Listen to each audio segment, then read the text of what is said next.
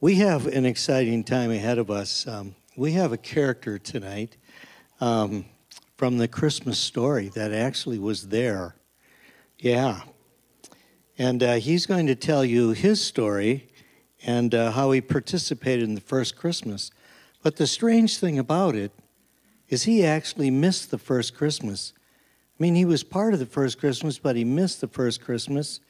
I don't exactly understand that, but I think he's going to set us straight on that thing. So let's listen to him and see what we can learn from this character that was in the first Christmas story. Are you ready? All right. Here we go.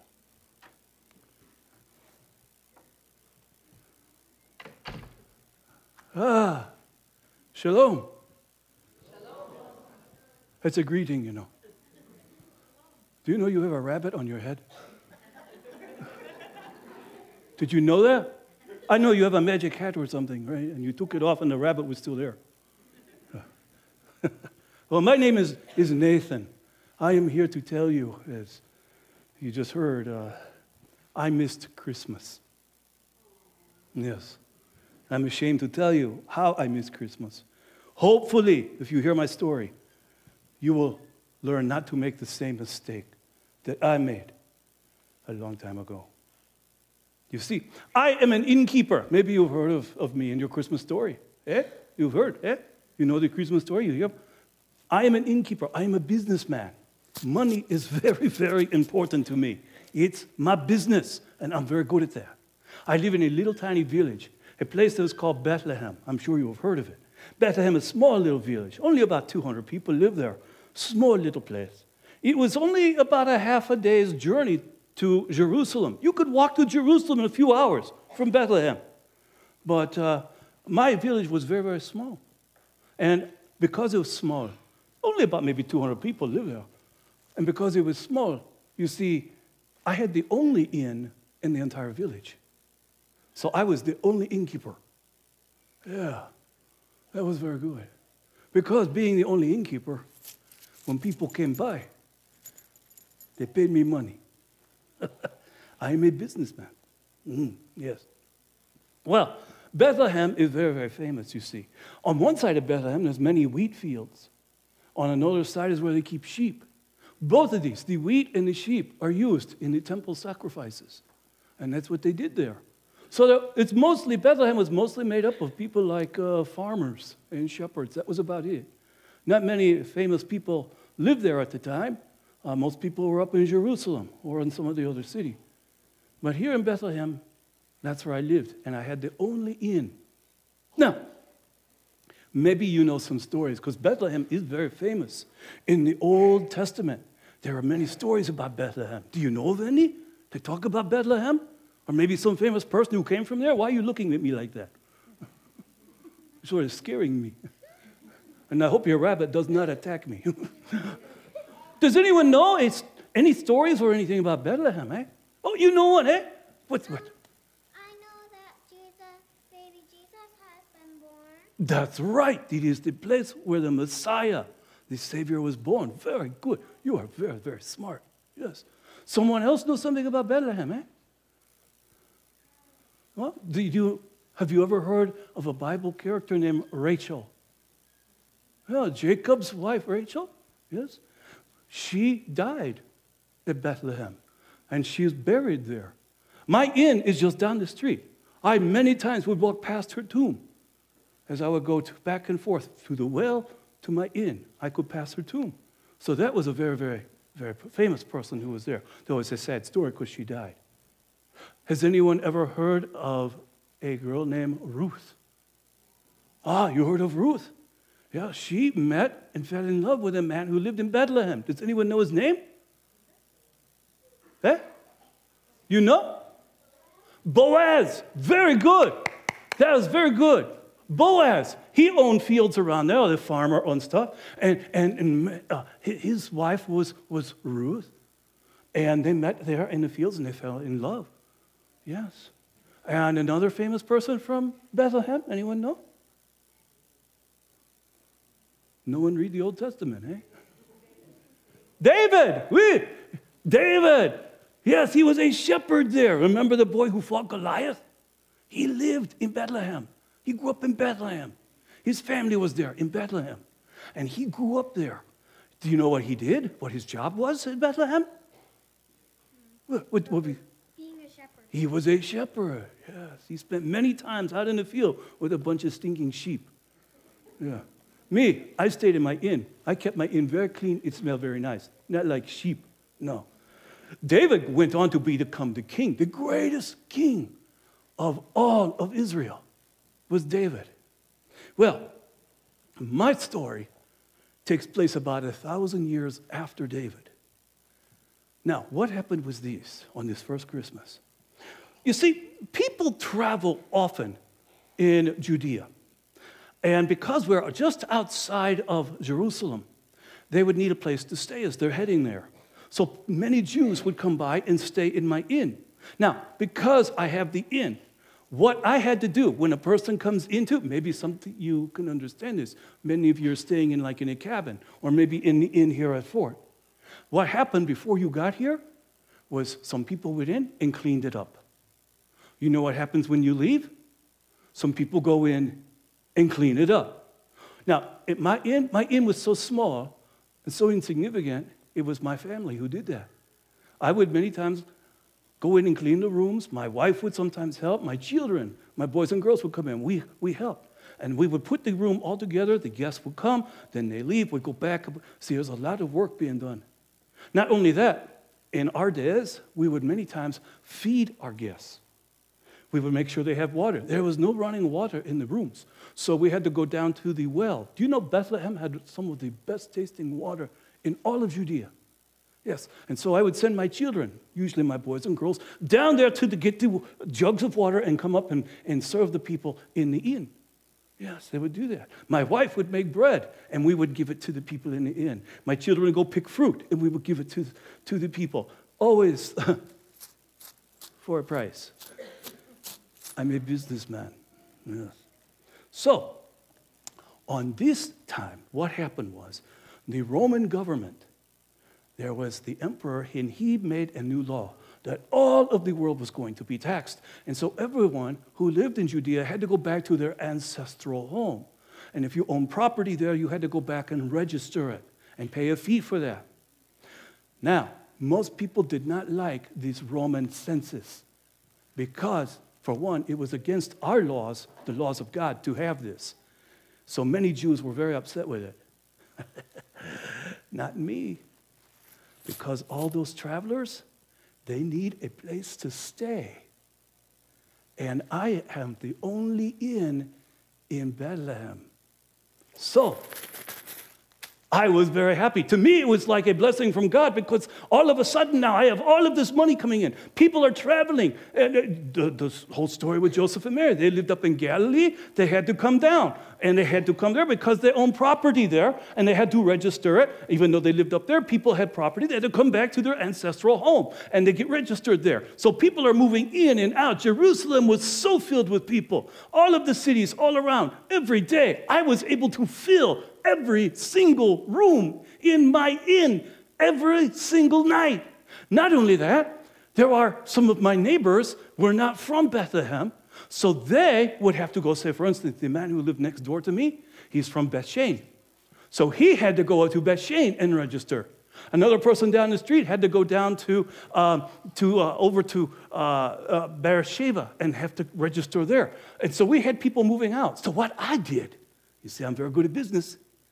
What I did was I asked my neighbors, hey, when you leave, your house is going to be empty. How would you like to make some money? They said, how? I said, let me rent your house to the guests while you're gone. I will clean it. My kids and my family, we will clean. We will take care of everything. The guests will come. They will pay money. And I'll give you half of what I get.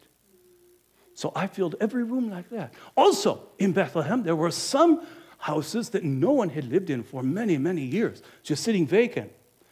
I thought, why are they just sitting there? I could make money on this. So I started going over and putting people in them. Clean them up, put the people in there, charge them some money. Hey, I was making money everywhere. Woo, is that rabbit running around, eh? So, you see what I was doing? I also charged more money at this time. This is business. I'm a businessman. I know you might be saying, well, you have so many people coming in. Why do you charge more money? Because they will pay it. You see, when they come on their way to Jerusalem, or maybe down to Hebron or something, they come here. They come up and they say, do you have a room? Yes, I have a room. I have a house over there. It costs 3 shekels. 3 shekels? Yeah, if you don't like it, go someplace else. There's no other place here in the village. Right. Yes, I can get the money that way. See, I was thinking this is great news for me. Because all this money coming in, I could now buy my wife many things that I could never buy before. I could show her how much I love her and my affections by giving her gifts I could never do before. I could give my children things I could never, ever buy them before. Now, the Romans made it possible. I could do this. And even myself, there are many things I would like to have. Now, I have the money to do this. It's business, and I'm a businessman. Well, that's how it was all set up. To be totally honest with you, I hardly remember much about Joseph and Mary when they came, because there are so many other people coming. I didn't remember. Probably the main reason I remember them is that she was pregnant. She was about to give birth. That's what is stuck in my mind. Let me tell you what happened. You see, I was there talking in my house, one of the rooms in the inn, a very wealthy man. He was staying there. He was from Arad.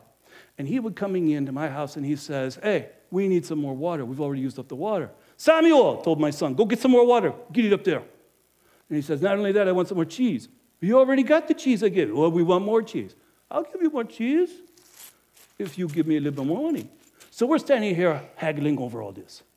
All of a sudden, there's a knock at my door. I open up the door, right in the middle. And here's this man. This was Joseph. And he says, you got any rooms? Are you the innkeeper? You got any rooms? He was sort of frantic, very excited. I said, oh, yeah. What's the matter with you? Yeah, I'm the innkeeper, but we have no rooms. There's no more rooms. You need to go on. You can go to Jerusalem or Bethany, or if you're going the other way, Hebron's not too far away. You can make it still. If you get on your donkey, I see you got donkey. Get on your donkey. You can make it in a few hours. You can be there. Well, he didn't like that answer because he said, no, I have to have something here. I said, there's nothing here. I have filled every house. I have filled every room. There is nothing here. Every single room is filled. You understand? I have nothing. Well, I can pay. I can't. I would love to take your money. I have no rooms. It's like this guy didn't understand what I'm telling him. Well, I say, there's nothing I can do, and I turn away. Talk more with the man from Arad as he walked back onto the street. As I'm talking to him, I tell him, okay, we'll get you all the things you want. Some pomegranate. You want a pomegranate? I'll give you a pomegranate. No problem. Give me a shekel, I'll give you many pomegranates. As I go out, because I know some of the other places, some of my other rooms, they need some water, I decide to go down to the well myself and pick up a water jug and fill it up. I had to walk past Mary and Joseph. I felt really bad because they're still standing here. They didn't move. And I'm like, why didn't they go to Bethany? They could be there in a few hours. Why don't they go to Bethany? And then she screamed. That did not make me feel good. Yeah, I said, it's business.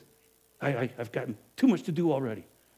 I went down to the well, and as I'm filling up the jug to bring to my guests, I'm thinking, I can't take care of them. I have so many other guests I have to take care of.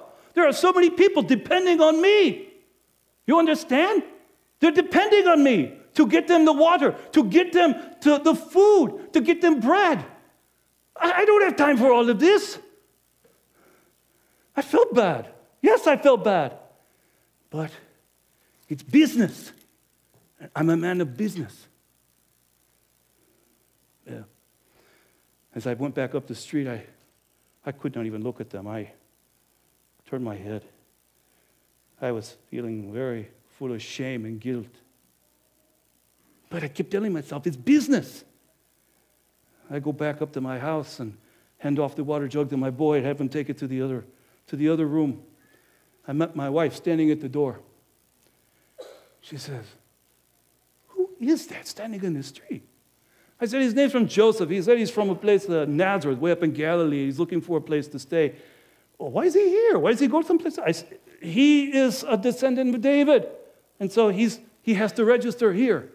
But I told him we have no place to stay. "Well, tell him to move on. Bethany's." I said, "I told him all of this. You think I not know? I told him. Go to Bethany. Go to Jerusalem. Go someplace else. We have nothing here."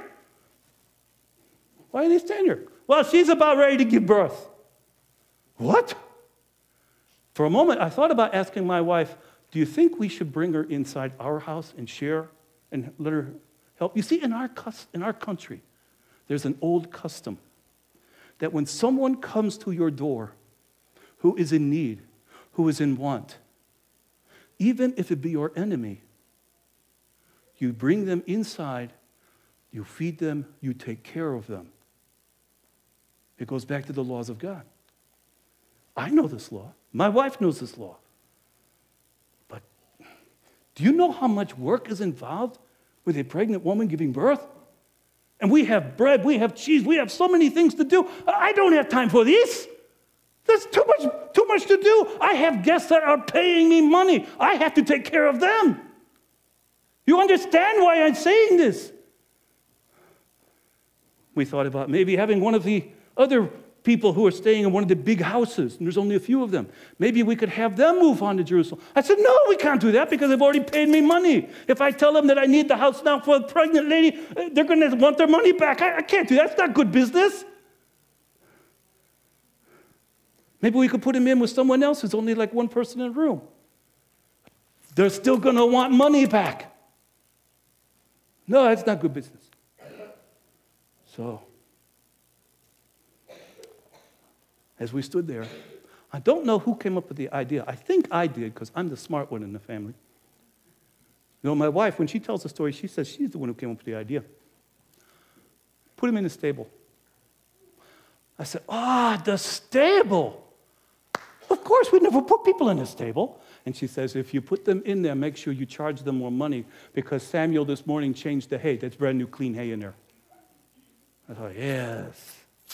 So that's a good idea. So I go up to Joseph. He's still standing in the street. She's screaming every now and then.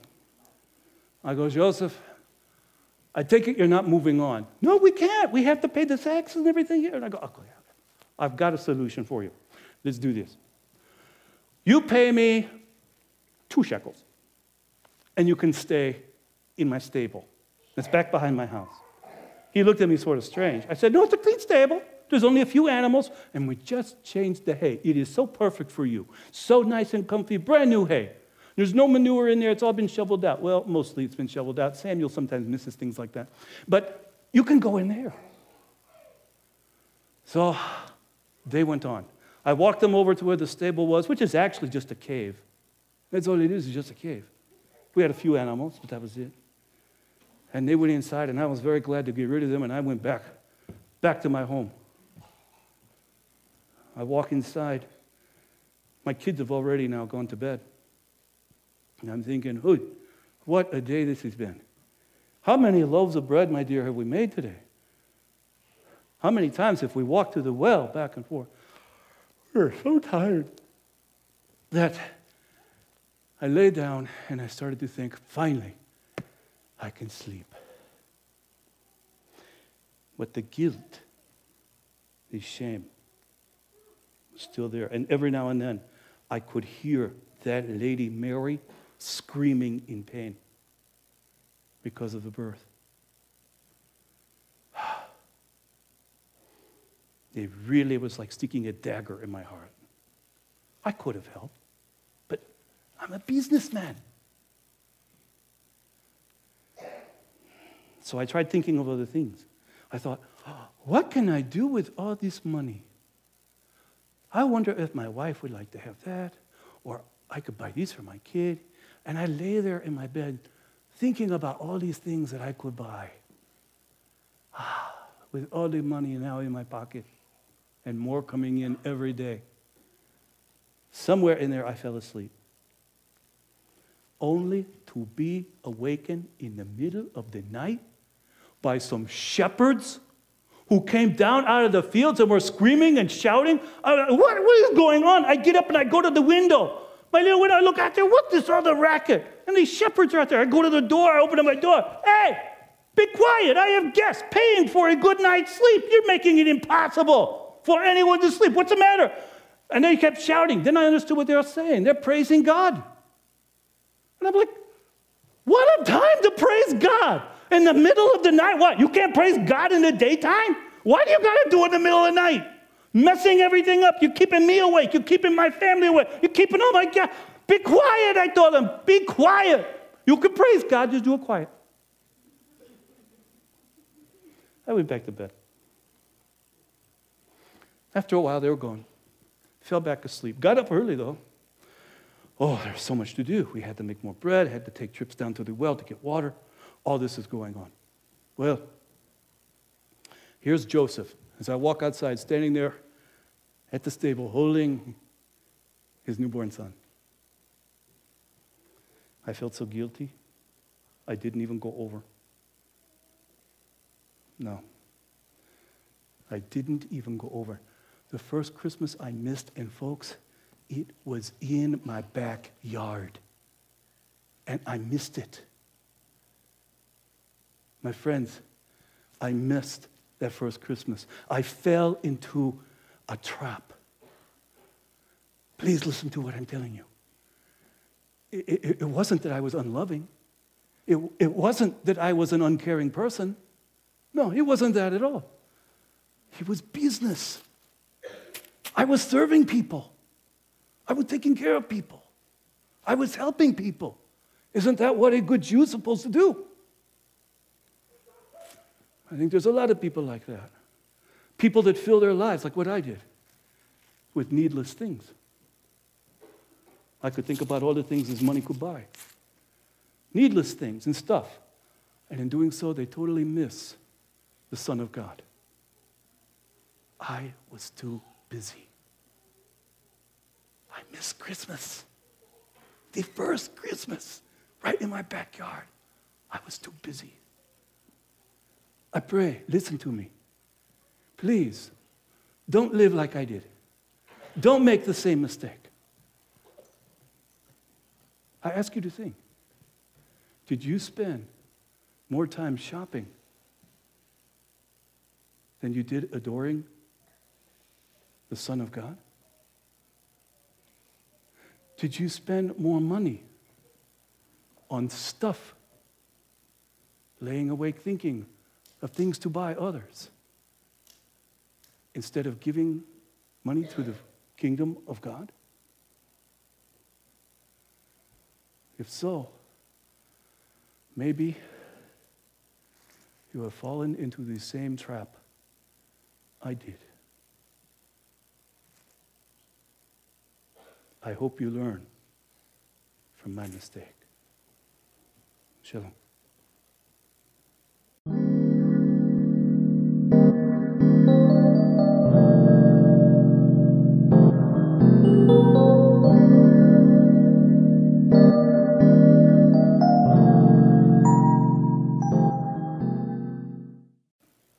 Oh, hello. I did not notice you sitting there.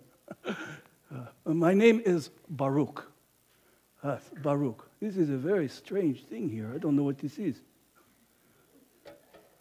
And this, whoa, look at that strange thing. There's bees in there? Hello? I don't know. My name is Baruch. Yes, I missed Christmas. Very sad what I did wrong. Most of you are wondering, who am I in the Christmas story? Well, my name is actually not mentioned, but what I had the role in was so important. And it's very, very important you listen to me tonight, because I am going to tell you something very, very important. You see, I am a scribe. A scribe. Yes. And the scribes were used in the Christmas story in a very, very important role. Now you're wondering, well, what is a scribe? Well, a scribe, in the times of Christ And in the intertestamental times, the scribes were ones that were sometimes called experts in Jewish law. Luke, who wrote the Gospel of Luke, he called us lawyers. Because what we did, what was my job, was to sit near the temple. I often worked near the temple, and I copied the scriptures. Yes, that's what we did. We copied scriptures, we scribes.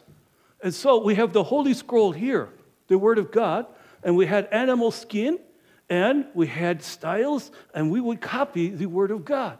That was my job. And we would make copies, and then we would send them to the synagogues all over the Roman Empire so that people could learn and read the Word of God. I understand today you have some type of box that you can put the Holy Scriptures on, push buttons, and it makes hundreds of copies. Amazing. No, in our day, it was done much different. Now, let me tell you how it was done, how we scribes would do this. First of all, we had a copy of the Word of God, one of the books. This here is the Torah. And so my job was to take and copy these. Now, how did we do it? We would spread it out, and we had special animal skin. Now, some people are under the impression, this is so wrong, that we copied Scripture from oral tradition for centuries. Oh, that is so wrong. No. We copied it, and that was the job of the scribes. And what we did, let me tell you some of the ways we had to do these. It's amazing. We put the scroll here. We have a certain animal skin. You just could not use any animal skin. It had to be from a clean animal, like a sheep. And then we would skin it and treat it. And because many scrolls are very long, there are some scrolls that are longer than this room is wide. The book of Psalm is so long. Isaiah is over 40 feet long. So there's not many sheep you can see that's 40 feet long. No, I mean, that would be very, very difficult to do. So what we did is we would take many animals, the skins, and we had a special thread that we made out of animal skin also, and put them together. And we make long scrolls like that. Then, not only that, we had to put columns in. You just couldn't do them everywhere. There were certain rules on how you make columns. There were certain rules on drawing lines that we would then write on. We even had a special recipe for making the ink. You couldn't just go down to the market and do it. You had to make a special type of ink that we would copy. We had to do this so exact because we're working with the Word of God. The actual Word of God. Now, how did we copy? You might think we would maybe look at a sentence and then sit down and write the sentence. No, that was forbidden. We could not do that.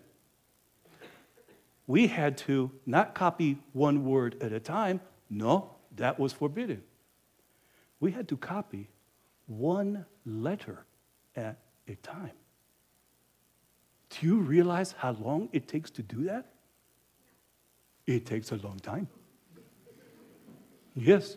Just to write your name, one letter. If you're copying it from a paper, you would look and see the letter, then you come down here, you make the letter. You go back the next letter. You go back, you write these. You go back to that, you make the next. You see how long this would take? It takes sometimes weeks, months to do this. All of this had to be perfect. Matter of fact, it's true. When we finished, the scroll we have just made is called an original, not a copy. We even got to the point of counting how many words were in each book. And when we would get done, we go back and we count to make sure we have the right number of words. Because we are working with the Word of God. That's what my job was. I worked on the side over by the temple and did this all the time. Do you realize by doing this, do you realize we would memorize the scriptures? Because of this, we were sometimes called lawyers because people would come up to us and they would say, I wonder where it says in the Holy Scriptures what God's answer to this problem is. You see, they have no concordance as you have today. They would come to a scribe. You go up and you ask the scribe, where is this found in Scripture? Can you tell us? And we could tell, would be able to tell them. We had it memorized. Because after years of doing this, you memorize this, doing one letter at a time. You memorize the Scripture. Some people have a hard time memorizing their name. We would memorize the entire Torah. We could quote it perfectly because we would work on it like this all the time. And when people would have disputes, they would sometimes come and find a scribe and find out what is the answer. Between two people who are arguing, what does God's word say? They would ask us. We scribes would be able to give them the answer. That was my role. That's what we did. And because of this, we memorized all these scriptures. Try memorizing just one entire book of the Bible. We had the Old Testament totally down because we spent our whole lives doing this. That was the scribe's job. Now, how do I get into these Christmas stories, and what was my mistake? Well, it goes back a long time. About 2,000 years ago, what happened was at this time, we knew there in Jerusalem and all through Judea, we knew that the Messiah was about to be born. How did we know this? We scribes knew, because in the book of Daniel, it tells us there is a cipher, a puzzle in there. You can look it up. It's in the book of Daniel, chapter 9. If you're wise, you will see. It tells us when the Messiah was to be born. So at this time, we knew that the Messiah was about to be born. We were all excited. Everyone, all through Judea, was so excited about the Messiah, the birth of the Messiah. The first Christmas was about to happen. It was the talk. You walk down the street, everyone's talking about, when do you think the Messiah will come? Where will he be born? This was the talk of the time. But this was the time when Rome had conquered our land. And Herod the Great was the king. Now, Herod was not a Jew. We did not like him. He did not like us. He was, about the time when the Messiah was born, he was very old, and he was just about near the end of his life. Herod was a crazy man. I'm not kidding. He was crazy. And if he got upset with you, off with your head.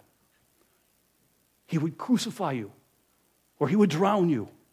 You think I'm kidding? I'm not kidding. Do you know on one day he got so upset with the Pharisees there at the temple, he ordered 300 of them crucified. That was our king. He killed many scribes, many of my closest friends. He killed his wife. He even killed his sons. This was the man who was in charge. We were all terrified of him. Well, as you know, I have a part now of the Christmas story. This is how it happened. I was sitting on this one day there by the temple, copying the Word of God. And as I was going through this, I was doing the book of Isaiah. And as I was going through a letter at a time, checking everything to make sure it is absolutely perfect, because it is the Word of God. And doing this, I hear some commotion outside the temple. I thought, what is going on? I get up from my table. I go out, down the stairs, outside the temple. I see in the courtyard of the Gentiles a commotion going on. Yozar, he's the high priest. He's standing there talking to a bunch of Roman soldiers. I'm like, what is the Roman soldiers doing here? Why are they here talking to the high priest? And I think, I'm not going to stick around and find out. I'm going to go back into my room. And as I started to go up, Yozar sees me, and he beckons me to come over. And I'm like, oh, this is what I want to do, go by these Roman soldiers. So I tell you, I was a little frightened. I go over to these Romans, standing there with the high priest. And other scribes, Yozar had called them over, and some priests. And we got over there, and Yozar tells us that these Romans have given a message. We were being summoned to go meet Herod. I tell you, the second he said that, on the back of my spine, I think my hair stood up. I was so frightened. Going to meet Herod? who's already murdered many of my friends. I'm supposed to go to... Why? We have not been told. But these soldiers are going to escort us over to the palace. Now, the palace is on the other side of the city, so we had quite a walk to get over there. As we walked, we were all pretty quiet. And we were all thinking, I'm sure, the same thing. What does Herod have to do with us? Why is he summoning us?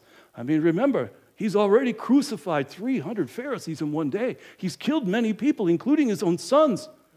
The emperor himself said that it is better to be Herod's pig than to be his son, because he is so crazy. He's insane. We go into the palace. As I walked into the palace with my friends, we were ushered into a room. We stand here, and here came Herod. He was so angry. We did not know what it was. We were all frightened, very frightened. And Herod stood and addressed us. And he looked right at me. And he said, I have a problem here, and I need you to tell me the answer. Now remember, Herod is not a Jew. He's an Edomite, a descendant of Esau. So he doesn't know everything about our Jewish scriptures. And he says, I need you to tell me something. Now, I had already heard that there were some people Herod had been entertaining. Some magi, wise men from the east, over by Babylon, had come into Jerusalem. People were talking about it everywhere. Why were they there? We did not know. We heard they were looking for something. So as Herod is standing there, and he says, I need to know where the Messiah is to be born. Well, I know the answer to this. Most of us did. Well, Your Majesty, why do you need to know this? What is happening? Is there something we should all know? And he says, these magi, these wise men from Babylon have come over. And they know that the Messiah has been born. They want to know where, so that they can go and worship him. So I do not know. They do not know where. Tell me where. Well, how did the Magi know this? It's very simple. They had access to our Holy Scriptures, these wise men. Daniel himself was a Magi over in Babylon. They had access to Daniel's book. They were smart men, these wise men, and they figured out the cipher, the puzzle of when the Messiah would be born. They knew the time was here. They had told Herod that they saw a star in the east, and they followed it. They knew many things, but they did not know where. They didn't have all of our scriptures, but they had many. They didn't have the one that said where it takes place. So they had come to Jerusalem, the capital, because they figure here is where a king would be born. So they asked Herod, the king of the Jews, where is he who's going to be born king of the Jews? Now, Herod does not like to share titles. Herod called himself the king of the Jews. He called himself the king of kings. And if you dispute it, you'll be killed. So they asked, where is he to be born? Herod's standing there waiting for an answer. You don't wait too long with a man like Herod. You give an answer very quickly if you know it. We got together very quickly. Well, Baruch, as Jeremiah says to me, he says, we elect you to be the speaker. Oh, thank you. Thank you very much. I get to tell him. So I go up. I say, Your Majesty, it says in the book of Micah where the Messiah will be born. Now, we scribes, we know these because we understand and we know the memory. We've memorized the scriptures.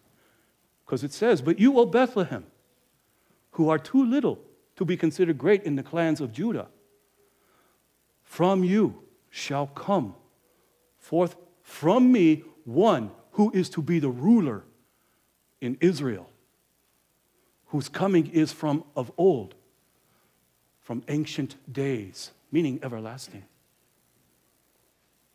So Herod looks at me and he goes, Bethlehem. Yes, Your Majesty, Bethlehem, just a few miles down the road. That's where it was. Now we're all sort of scared. What's going to happen? Well, Herod immediately turned and walked out of the room. And when he did, we feel a lot better. But we thought, Let's get out of here. So we very quickly start walking out of this palace, trying to get away. And we're walking across. As we got a little further, about halfway across the city, we started to slow down. I was thinking the whole time as we were walking, whoa, these prophecies are coming true. It's amazing. Daniel told us when the Messiah would be born. And I start thinking of other ones. How David in Psalms said that the Messiah would be teaching with parables. Wow, I wonder if he'll be teaching with parables. Of course he will, because it says so in Scripture. I thought about Isaiah, the book I was working on, where Isaiah says that the Messiah will be born of a virgin. Isaiah also said he will be called the Wonderful Counselor, the Everlasting Father, the Prince of Peace, and his kingdom would last forever. Isaiah also wrote that this Messiah would be a healing Messiah. As we walked across back to the temple, I thought of my favorite prophecy. There's one in the book of Zechariah. It says that the Messiah will remove all sin of mankind in a single day. Did you know that's in there? It is. Get it out, check. You will see. It says God will remove the sin of mankind in one day. I always wondered how God could do that. All mankind, even people not even born yet, how could he do that? I was so puzzled as we were walking back. Almost to the temple, my friend Jeremiah says, Baruch, do you think we should go with the Magi? Herod's going to tell the Magi they're going to go. Why don't we go see this? Why don't we go see the birth of the Messiah? This is amazing. Everyone's talking about it. We could go see this. Should we go? I stopped and was thinking, no, I will not go. You can go, I will not go. Well, if you're not going, I'm not going. When he's not going, I'm not going. No, I will not go. And I didn't. You see, the Magi had told Herod that they wanted to worship the Messiah. Herod told them that when they find him, come back and tell him. Then he will go and worship him too. Oh, yes, I'm sure Herod is going to do that.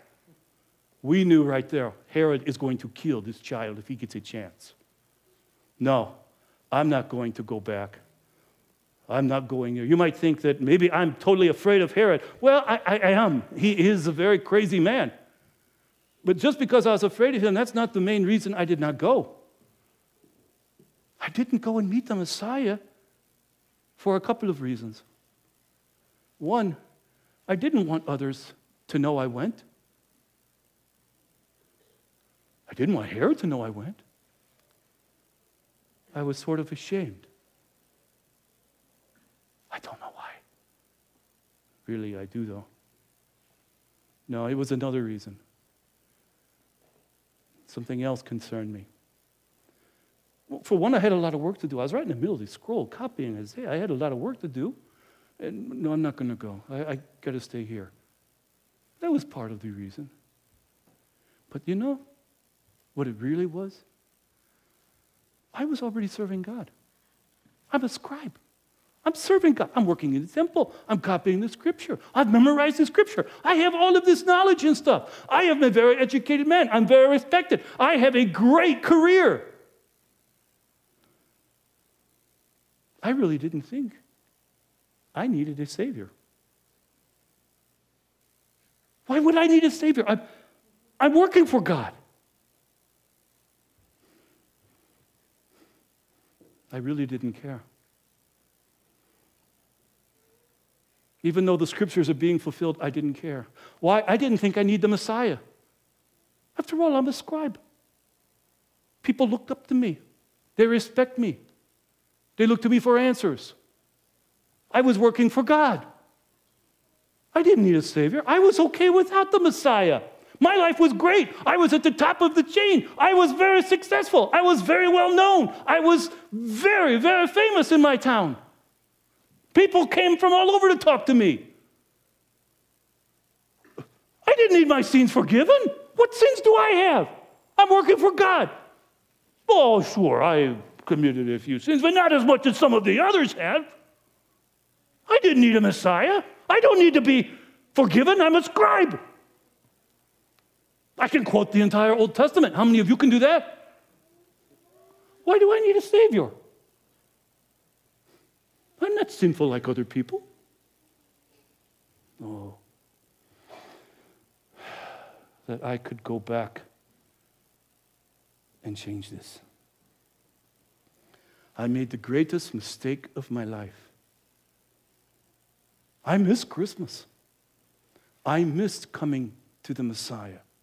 I missed my purpose of why God even created us, to worship Him. I had the perfect opportunity to go. But I didn't want people to know. And I was so full of pride, so full of self-righteousness. I was so independent because I was so great at what I did. Though I had the law in my head, I had no room for God. What could God do that would make my life better, eh? You know, I'll tell you a secret. I'm so ashamed of this, but maybe you will learn from my mistake. Please listen. This is so important. Don't make the same mistake. You see, about 30 years after this, I met Jesus. I listened to Him teach. I heard Him talk. I heard Him do things. I saw Him do miracles. And I hated Him. I hated Him. It got to the point on one day when they arrested Him and took Him in front of Pilate. I was there. I helped plot His death. I had no room for Him. I had no need for Him. I plotted His death. When Pilate asked what to do, I was there screaming, "We want His blood! Crucify Him! Crucify Him!" I didn't understand that I needed Him. I was so full of pride. Oh, I hope you do not become like me. Come to the Messiah. Come to the Lord. Worship Him. Know Him.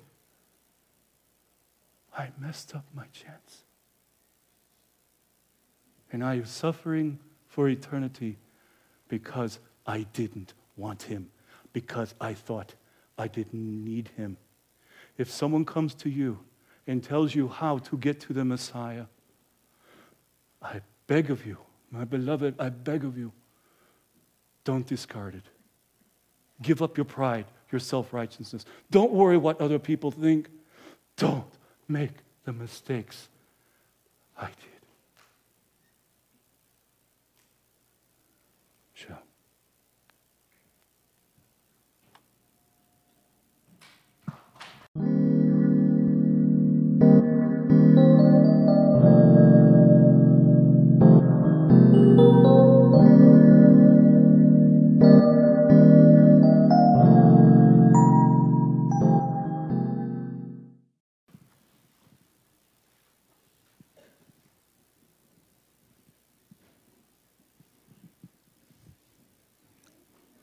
Well, let's see. The first night we met the innkeeper, and then what did we meet?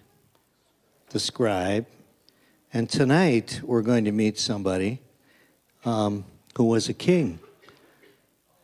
And he was in all the Christmas stories, but he also missed the birth of the Messiah. And so let me introduce now the king, King Herod.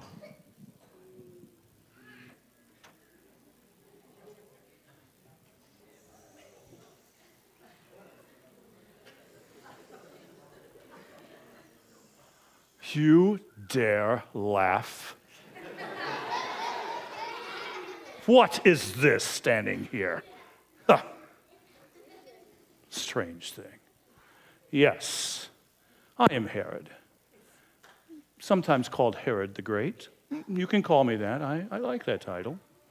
I'm also called the King of Kings. I like that one too. But I think my favorite, the one I prefer, is King of the Jews. I do like that title, King of the Jews. I guess the reason for that is because these Jews are so hard to rule. But I like that title. Now, I know that you're not too happy with me and my life in the Christmas story. It is true, I missed Christmas. No question about that. I missed Christmas. But before we go into how I missed Christmas, I feel it would be very wise for me to tell you a little bit about my life. Because I think some of you don't know really much about me. And I would like to tell you about me. I'm sort of a proud person. After all, I am a king. Well, my story begins a long time ago with my father. You see, my father is not Jewish, nor was my mother. Thus, I am not Jewish. I'm an Edomite. Now, it is not an insect. Edom was a country to the south of Judea. My father's name was Antipater. Antipater was a very well-known and very famous person in Edom, a very, I guess you would say, a nobleman. And he married my mother. My mother was actually a princess. She lived in Petra, also in Edom. And together they were very famous. And because of their fame, I was very used all my life to being around very famous people, being around kings and princes and such. Yes, I spent a lot of my life like that. But we were not Jews. We are Edomites. Now, at this time, the Roman Empire was becoming very famous. There was a general by the name of Pompey. Pompey invaded Israel, the kingdom of Judea, what we called Palestine. As he came in and was conquering the Jews, my father Antipater helped him. He served and fought alongside Pompey. Because of this, and then when they conquered Jerusalem, Julius Caesar made my father Antipater the ruler of Palestine. That was his reward. And my father then decided I should be the governor of Galilee. So I became, in a very young age, the governor of Galilee. Quite interesting, eh? And if you noticed, I was mentioning names like Julius Caesar, Pompey, and I knew them. I knew them well. As a matter of fact, Mark Antony, who is Julius Caesar's favorite general, was one of my closest friends. I knew Octavian, Julius Caesar's nephew. I was very close friends of him. I even know that Cleopatra woman. Maybe you've heard of Cleopatra, Queen of Egypt, who married Julius Caesar. And then when he was killed, married Mark Antony. I was very good friends with her too, though actually I did not like her. Why didn't I like her? She was trying to take over my kingdom too. She was trying to bring Egypt back to its greatness. So, any time she was around, I always treated her with charm, as a king should. And that's how that all went. Well, I was ruling around there. My father was ruling down there.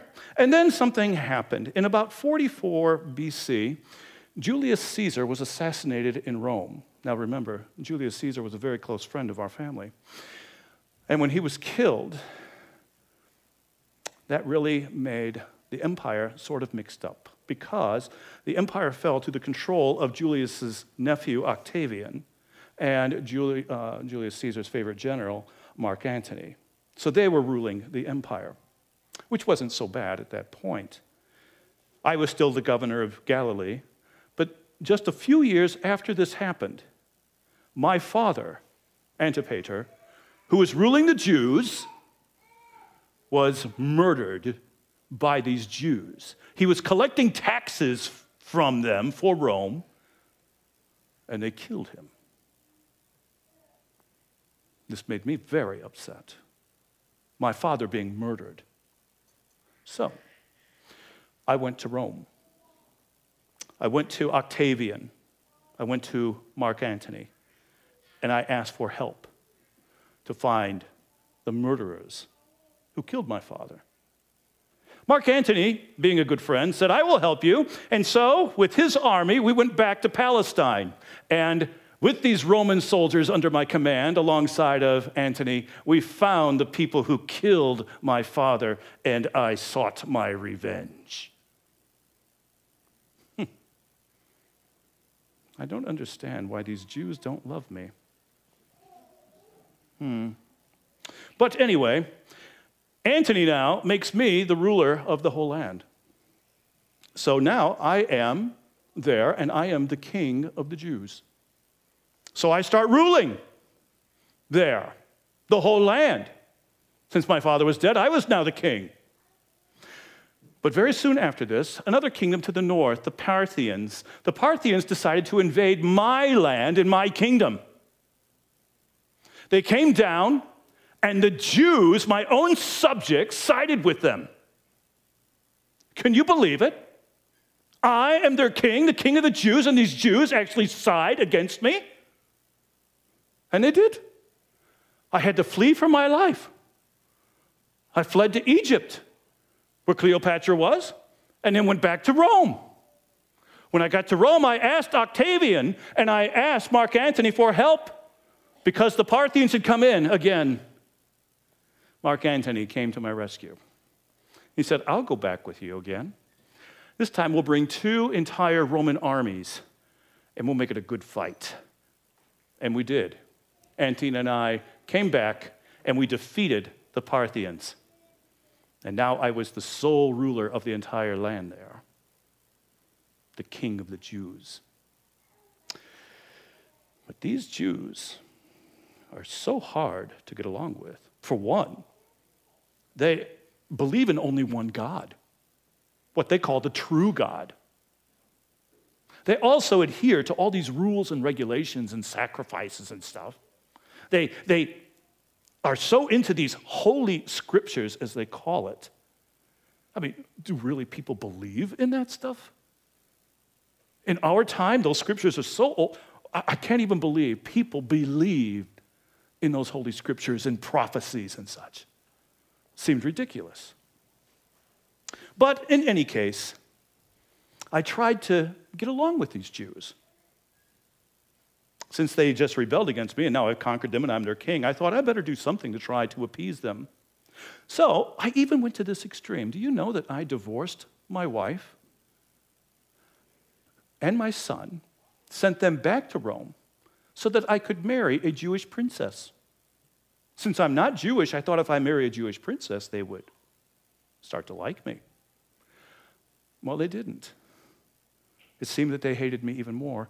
Even my wife wasn't too thrilled with me. Though I really think I did love her. Yes, I believe I did. Even after I killed her. It's true. Do you know the night I had her killed, I actually cried in my pillow? I did. I think I really did. Isn't that love? I think I loved her. And I loved her even though I killed our 2 sons. I still loved her. Matter of fact, I killed her brother too. And come to think of it, I think I killed her grandfather. Yes, I'm certain I did. I killed her grandfather too. Yes. And I forgot, I killed her mother also. I don't know why this family was so upset with me. Why were these Jews so against me? I don't understand. So I tried to do other things to make them happy. Since that didn't do it, by the way, I found true love again. I married 8 more women, had many more sons, only killed a few of them. But I tried to help them out. I decided I'm really going to help these Jews. And they'll come to love me because I will serve them. I know. The first thing I did, in looking at their temple, Now, this temple that they had in Jerusalem was such a shabby little just stone building at this point. It was built back during the time of Ezra and Nehemiah. There was hardly anything to it. It was not pretty at all. So I decided, I know, since they're so into the religion, into this God, into the sacrifices and these holy scriptures, I will make them a temple that will be one of the greatest temples in the entire world. And I did. Unfortunately, I died before it was finished. Don't ask how I'm here today. That's a good question. But I did build them a temple. And you know, they didn't like that either. Oh, they were happy to have a temple, but they didn't love me. So I built new roads for them. Some of the roads were really shabby. And using Roman technology, and I was very good at architecture, designing cities and stuff, I built roads, new roads everywhere. I even built aqueducts. For those of you who don't know what it is, it looks like something like a bridge, only holding water and transporting water hundreds and hundreds of miles to bring in fresh water. And by having fresh water, do you understand what I was able to do in their cities? I made swimming pools for them, and fountains, and bathrooms with running water. Yes, you could actually go into a public bathroom now because of what I built and sit down and have your little, well, let's move on to a different subject. They still didn't love me. I know, I'll build them new cities. I built a city up on the Mediterranean that was called, as I named it, Caesarea Maritime. I named it in honor of Octavian. I want to make sure he stays friends with me. So I named it that. It was the greatest city port, the city port, greatest for ships and stuff in the entire Roman Empire. I built a palace there. The remains are still today. It's quite impressive. The palace was absolutely beautiful. Always a nice fresh breeze off the Mediterranean. It was a beautiful place. I thought even, let's build some theaters. Let's let these Jews have some culture. So I built theaters that housed, where you could sit thousands of people. And I even designed them with air conditioning in case they got hot sitting in the sun. Did they appreciate me? No. They hated me even more. So I built racetracks for horse races. There's a huge one there. It's still there today. You can see it. If you go there and visit, they didn't like that either. It's like you can't do anything to please these people. Everything I try, they keep putting me down and making fun of me and hating me. I'm just trying to make life easier for them, but they wouldn't love me. Well, as time went on, Octavian and Mark Antony got into a feud over who should be the one ruling the empire. Now, since I was friends with both of them, it's sort of hard when they're saying, whose side are you going to be on? So I chose to be on Mark Antony because, after all, he had come and helped me himself many times. So I sided with him and Cleopatra. And we went down to Egypt, and they fought a huge battle against Octavian, and Mark Antony and Cleopatra lost. And instead of just surrendering, they decided to commit suicide. They killed themselves. Well, I wasn't about to do that. So instead, I went to Octavian as soon as the battle was over. And I went up to Octavian, and I told him, Octavian, you see, I've always been a close friend of yours. I was just with the enemy camp here because they sort of tagged me along and they made me come. But my loyalties have always been to you. You know how you can talk to people like that? I was very good at this. And Octavian bought it all and became my closest friend now. Yes, he changed his name, by the way, to Caesar Augustus. Maybe you've heard of him, too, in the Christmas story. Yes, Caesar Augustus. That was Octavian. And now we were very, very close friends. So that is how all of this took place. Octavian, again, makes me the ruler of the whole area because I was afraid I was going to lose my kingdom. But he says, no, Herod, I'm still friends with you. You still are the ruler of Palestine. You are the king of the Jews. And then, towards the end of my life, a very strange story. This whole Christmas thing happened. I'm still not quite clear on what all took place and how I messed this all up. And I hope from my experience I'm about to tell you, you don't make the same mistake. But you see, it was somewhere around 4 BC or so. I was actually quite old at this point and not feeling well. I actually died a few years, or just not even a few years after this all happened. Again, don't ask me how I'm here today. I don't quite know myself.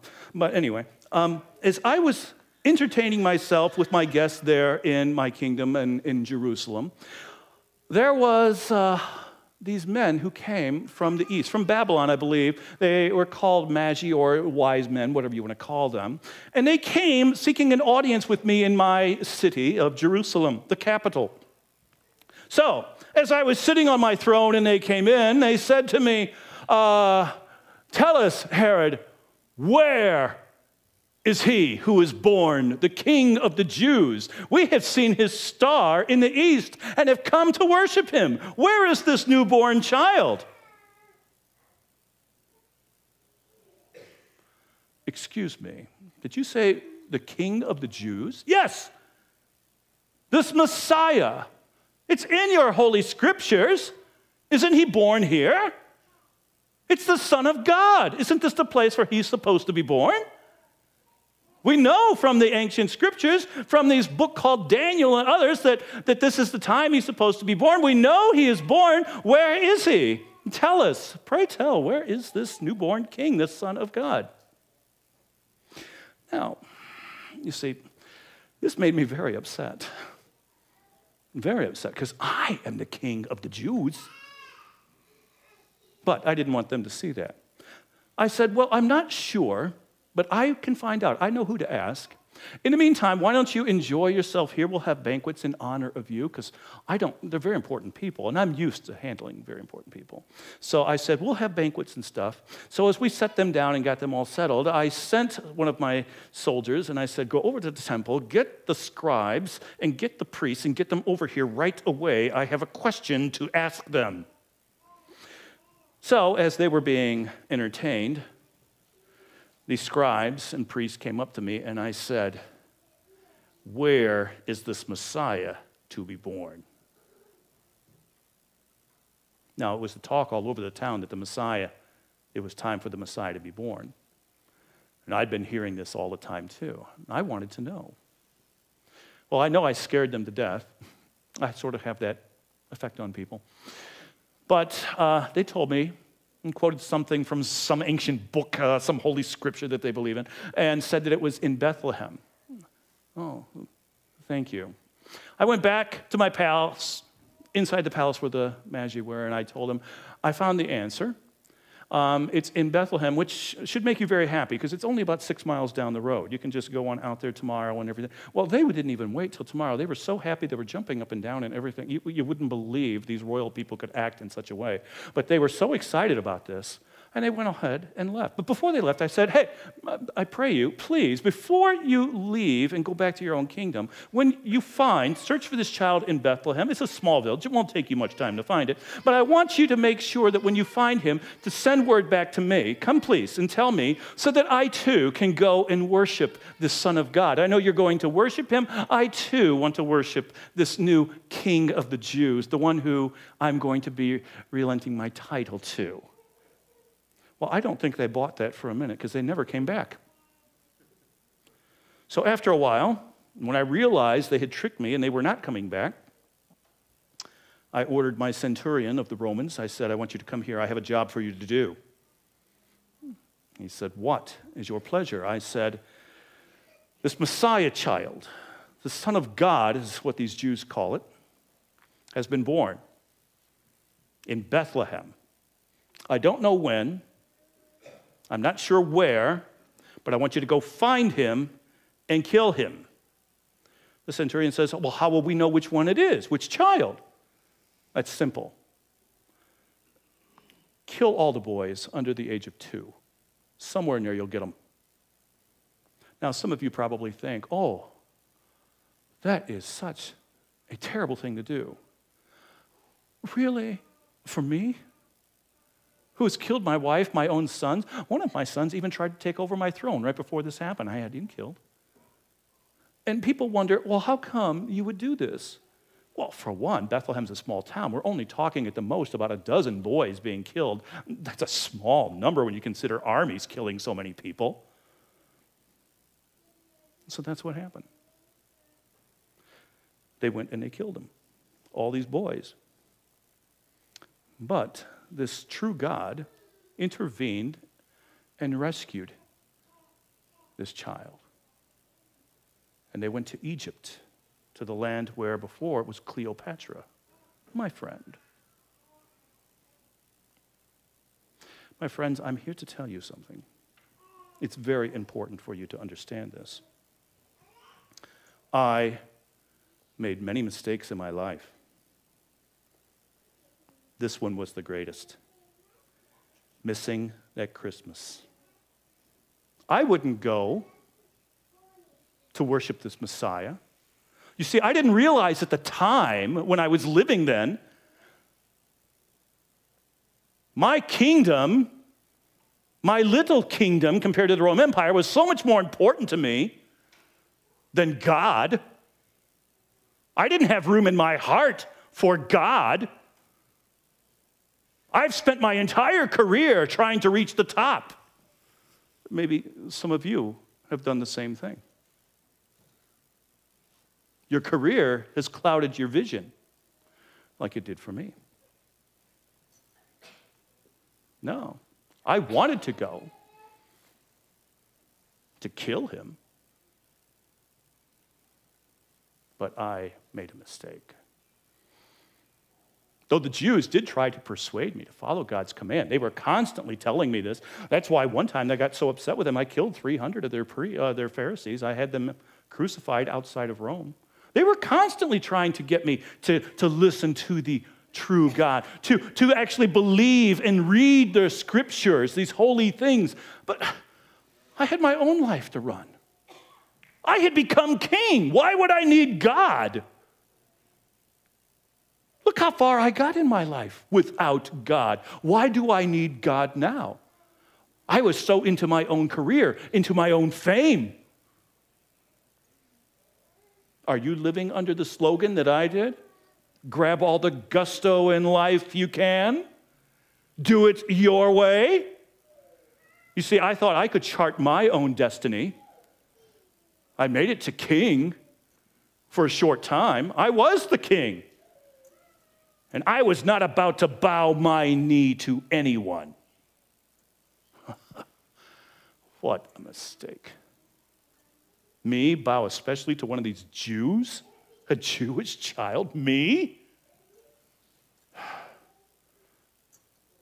To put faith in these ancient scriptures I never really believed in? I made a major mistake. And I'm paying for it now in eternity. And I hope you do not make the same mistake as I have. As you all listen to me, please don't be like me. When God presents himself, I stayed in my palace, in my warm palace. I wouldn't even go. I didn't go to see him. I never got to know him. I never got to worship him. So why am I here? I'm here to tell you not to make the same failure, the same mistakes that I have made in my life. You see, I chose poorly. Please, do not make the same mistake. Go to God. I was given the opportunity, and I refused. My career, my fame, my pride, I had no room for him. I hope you do not make the same mistake I made.